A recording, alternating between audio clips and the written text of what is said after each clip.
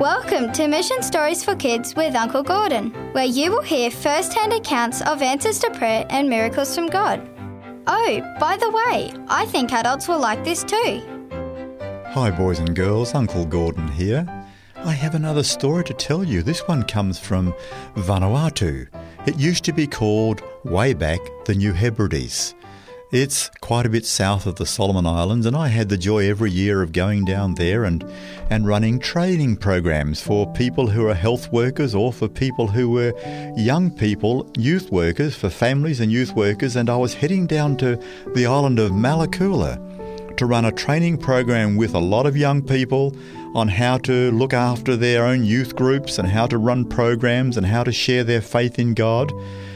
And so we flew into Malakula and then jumped on the back of an old ute and began to chug our way down to the bay called Mullewa Bay, where this training program was going to be run.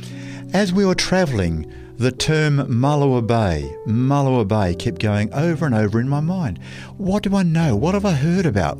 Where have I heard of Mullewa Bay before on Malakula? Anyway, we arrived and we met the local pastor who was coordinating all the young people who had come from all around for this training for the next few days. And he said, I'd like to go and show you the grave where Norman Wiles is buried. And I thought, Norman Wiles? Wow. And so as I walked with this Pastor Jonathan Dick, we began to walk towards the gravesite. And as I stood beside this little place that was marked as where Norman Wiles had died, the very first missionary to that part of the island. And he had died without anybody having yet made commitments. He had died because of all the mosquitoes that had bitten him, had caused sickness to grow in his body, and it eventually had killed him. And so his poor wife was left alone, and she had to find a ship to get back home, and they had to find a new missionary. The new missionary and his young wife were my grandfather and grandmother, Pastor William Douglas Smith.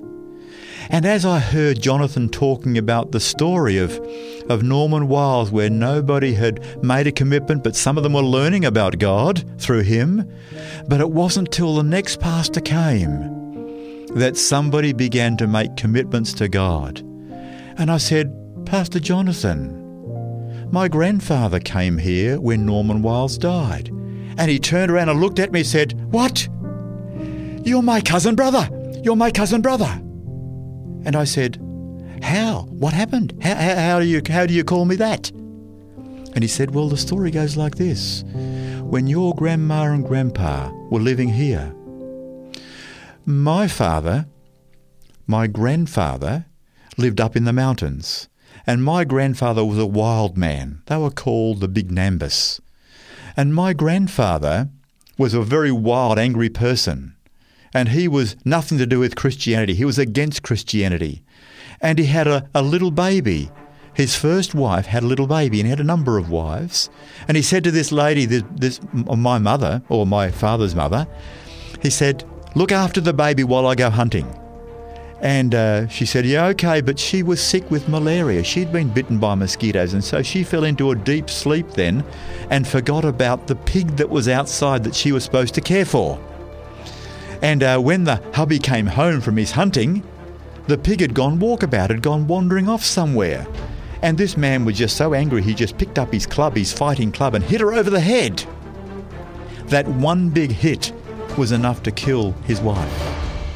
And then he thought, oh, I've killed her, I've got a little baby. What do I do with the baby? And so that little baby he offered to a number of the other women in the village where he lived. And none of them would take, no, that's your baby. You look after your baby. You've killed the wife, your responsibility. Nobody would take the baby. So eventually somebody said, what about taking it down to the missionary who lives down the hill a little bit? And he said, oh, I don't want my child to grow up with a missionary family. And they said, well, that's no other choice. Well, the baby dies. So he eventually carried that little baby down the hill to my grandparents and offered the baby to them and said, this child can be yours. Can you please bring him up, because I don't have any way of bringing him up. Can you bring him up? My father was just a toddler in that home at the time. He was growing up there, and all of a sudden he had a little baby brother. And so that person whose name was Sam Dick, that person grew up in my grandparents' home with my dad, and they were brothers, the two of them, a white one and a black one. Two who were real brothers because they grew up in the same family. And so Jonathan now was saying, that Sam Dick, who was the first person to become a missionary for God from these local people in Vanuatu, he is the one who grew up with your dad as his brother. And so we are the sons of those men, so we are therefore cousin brothers. And I thought, how wonderful to have a cousin brother over in Vanuatu who was also sharing his love for God all around the place and could work with me during that next week. Isn't it wonderful how God does intervene, and how that God was able to make inroads into those people's lives through the influence of my grandparents? And I thought, what a privilege to be able to live for God every day. And children, it's your privilege to live for God every day. You mightn't have to be a minister or a doctor or a nurse, but whatever you do, as you're growing up, if you can give your life to God, He can use you to draw other people to know and appreciate God, whatever the circumstances. God bless you, young ones.